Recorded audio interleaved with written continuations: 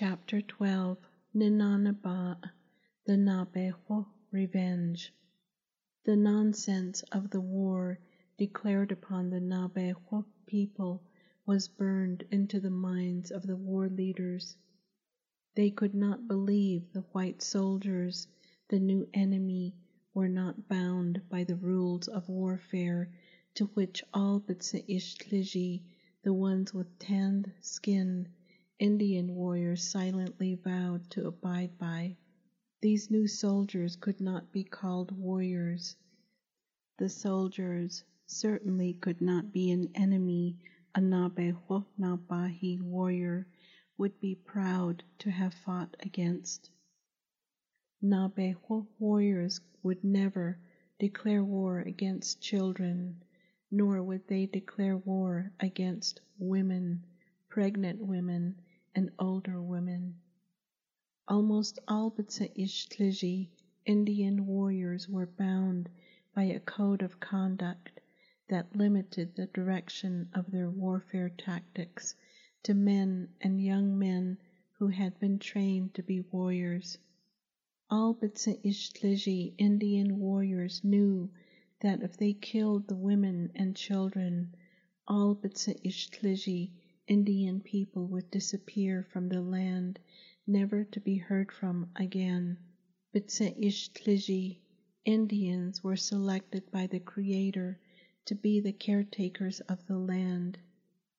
Who would take care of the land if all but Seistliji Indians were to disappear from the land? This question was at the forefront of the teachings of warfare among the Seistliji Indian leaders.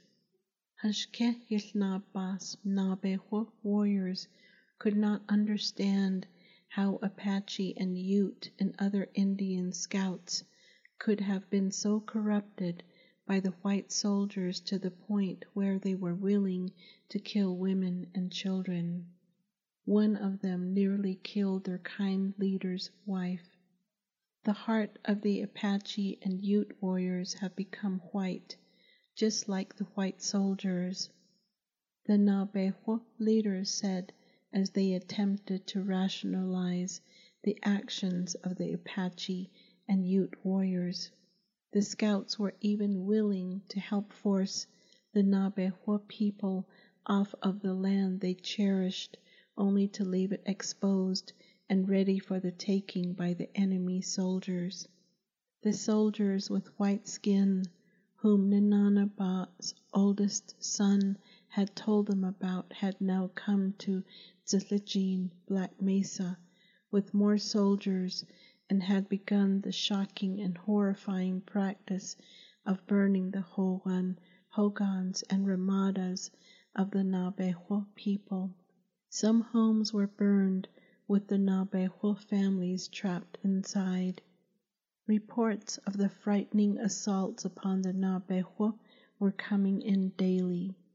Hashké Yił Naabaah and other war leaders felt an immeasurable sense of responsibility in their efforts to ensure the survival of Naabeehó women and children. Women and children found themselves running at night to get away from the enemy who wanted nothing but to inflict pain and death upon them. When the women gave accounts of what they had endured, they did not want to live. It seemed the enemies of the Naabeehó enjoyed terrifying women and children, the women were heard to say over and over. The people called this time Dinétah, a time when the people were chased and they ran for their lives. Ninaanibaa mourned the deaths of many of her relatives and acquaintances. She had fought with the enemy and had survived. She had seen death. She was not afraid of the white soldiers. She had experienced worse. She had experienced the kidnapping of her daughters and the death of her mother. She made a vow that she was going to live and see her beautiful daughters, Ninaanibaa and Zanabaa and her little grandson. Ninaanibaa smiled at the thought of a grandson. Her heart ached for the little one. She willed her little grandson to be strong. The leaders and warriors knew how much Hashké Yił Naabaah and Ninaanibaa had suffered. They also discussed the fact that the new enemy, the white soldiers, did not have a code of conduct, and in doing so, they were much like the Spaniards and the Mexicans who stole and kidnapped women and children to sell on the Indian slave markets. The leaders discussed the methods the white soldiers used against the Naabeehó people to force them to surrender to the white soldiers. The soldiers even declared war against the environment. The soldier who went to war with hate, the one they called rope thrower, Kit Carson, had come to the base of Dinétah, Black Mesa, along with his soldiers. They burned the Naabeehó cornfields and fruit orchards and herbs and wild plants. To make the fire spread over a large area, they set fire to the tail of rodents, and as the rodents tried to frantically outrun their burning tail, the vegetation the Naabeehó people depended upon also caught fire. Naabeehó women told their children, "A man who hates that much is one who also hated his birth." The Naabeehó warriors and leaders could not understand how a warrior could be proud of making war against harmless and helpless animals and elements of the environment. These were methods a Naabeehó warrior would never employ in warfare. If a Naabeehó warrior conducted warfare in such a way, his life would be declared meaningless, and he would be a person who could not be trusted as a warrior because he brought shame on the Naabeehó ethics of warfare. The warrior would then lose his status as a warrior. Hashké Yił Naabaah and his warriors did get a certain amount of revenge. Hashké Yił Naabaah held meetings with his Naabeehó warriors of Dinétah, Black Mesa. They had to protect their women and children. Under the direction of Hashké Yił Naabaah, his warriors made sure they hid all the women and children in caves and ravines. Hashké Yił Naabaah asked the women to make an herbal drink to give to their little ones that would put the babies and small children into a deep sleep. The women were then supplied with jerky and water contained in jugs made of coiled sumac branches and pitch. Without looking back, the Naabeehó warriors rode their horses to the area where the enemy had been seen terrorizing the Naabeehó women and children. The warriors had to get the attention of their enemy. The white soldiers and the Apache and Ute scouts took the bait. The enemy, hungry for Naabeehó blood, began chasing the warriors. The Naabeehó warriors stayed away from the flat, rocky areas because they wanted their enemy to see the clouds of dust that rose in the air caused by the racing horses so as not to lose the trail of the warriors. After riding through valleys and over hills with their enemy close behind but out of shooting distance, the Naabeehó warriors watched for the signal of their kind leader of war. They remembered the words of their leader who said, "Nínááníbaa danosin," use your arrows sparingly.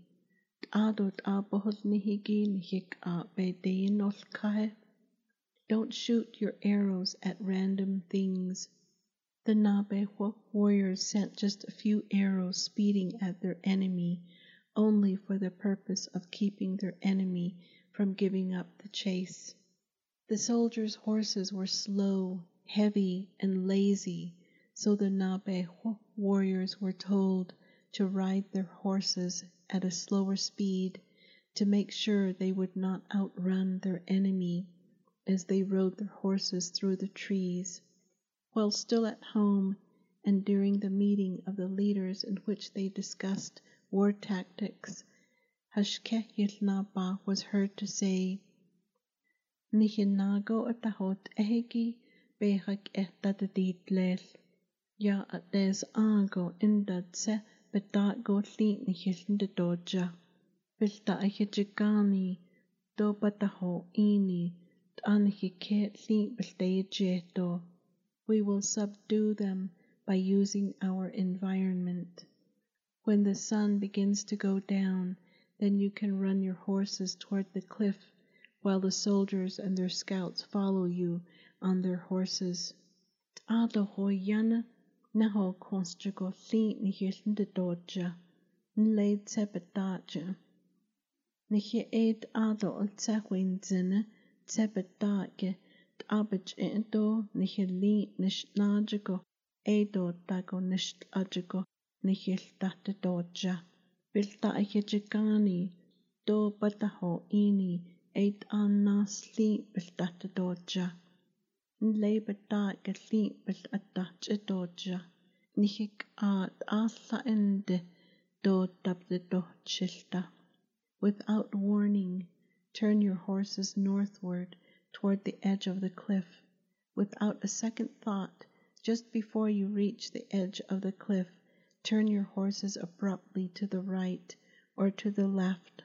Allow the soldiers and their scouts to continue riding their horses straight for the cliff. They will ride their horses right off of the cliff. You will not have to shoot one arrow. With the words of their kind leader still in their ears, the warriors urged their horses through the valley and over the hills.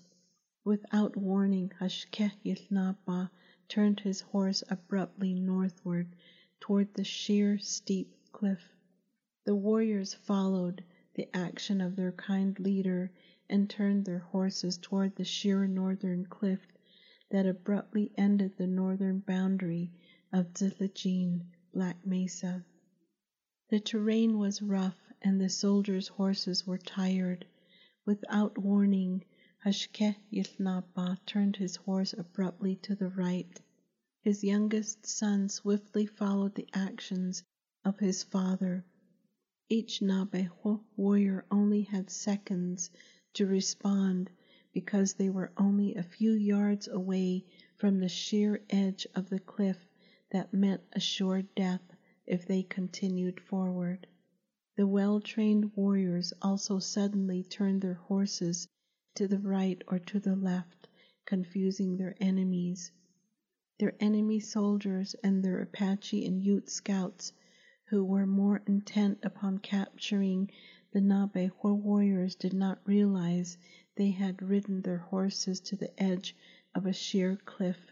Hashké Yił Naabaah and his warriors stopped their horses just in time to watch their enemies ride their horses right off from the edge of the high cliff. The white soldiers, with a wild look on their faces and their eyes open wide, screamed as they went flying over the edge. The wind picked up their hats and batted them around playfully above the falling soldiers. The Apache and Ute scouts tried in vain to stop their horses in time. Instead, they silently went flying over the edge. The wind picked up their long black hair and lifted their hair high into the air. The horses of the soldiers and the scouts shrieked as they flew toward the ground while their rider was floating above them. The Naabeehó warriors could only hear bodies hitting the ground with a faint thud. The kind leader of the Naabeehó warriors was right. No one had to waste one arrow on their mean, useless enemy. Hashké Yił Naabaah and his warriors did get a certain amount of revenge. The warriors retraced their tracks to pick up the arrows they had shot into the air to keep up the chase. In this fight, their kind leader protected his warriors from the blood of the enemy. The warriors did not have the blood of the enemy on their hands. Their enemies chased themselves right off the cliff. More soldiers came to the base of Zillegine, Black Mesa, with the intent of rounding up the Naabeehó people and sending them to Fort Defiance or Fort Fauntleroy, Fort Wingate, and from there onward to Fort Sumner in eastern New Mexico. The complaints were coming in of their raids. The Naabeehó warriors were conveniently blamed. The savage Navajos have to be stopped, an army officer demanded. All Navajo raiders have to be punished before they take their raiding practices into Mexico again, causing the Mexican government to accuse our United States government of lying and breaking the Treaty of Guadalupe Hidalgo, the army officers were reminded. It had been over 10 years since the treaty had been negotiated and signed between the two governments. The Naabeehó leaders did not want to leave the area of the four sacred mountains, the land that was given to them from the beginning of time. More and more Naabeehó people were being tortured into submission, rounded up, and forced to surrender by destroying their livelihood, and ultimately forced to become prisoners of war.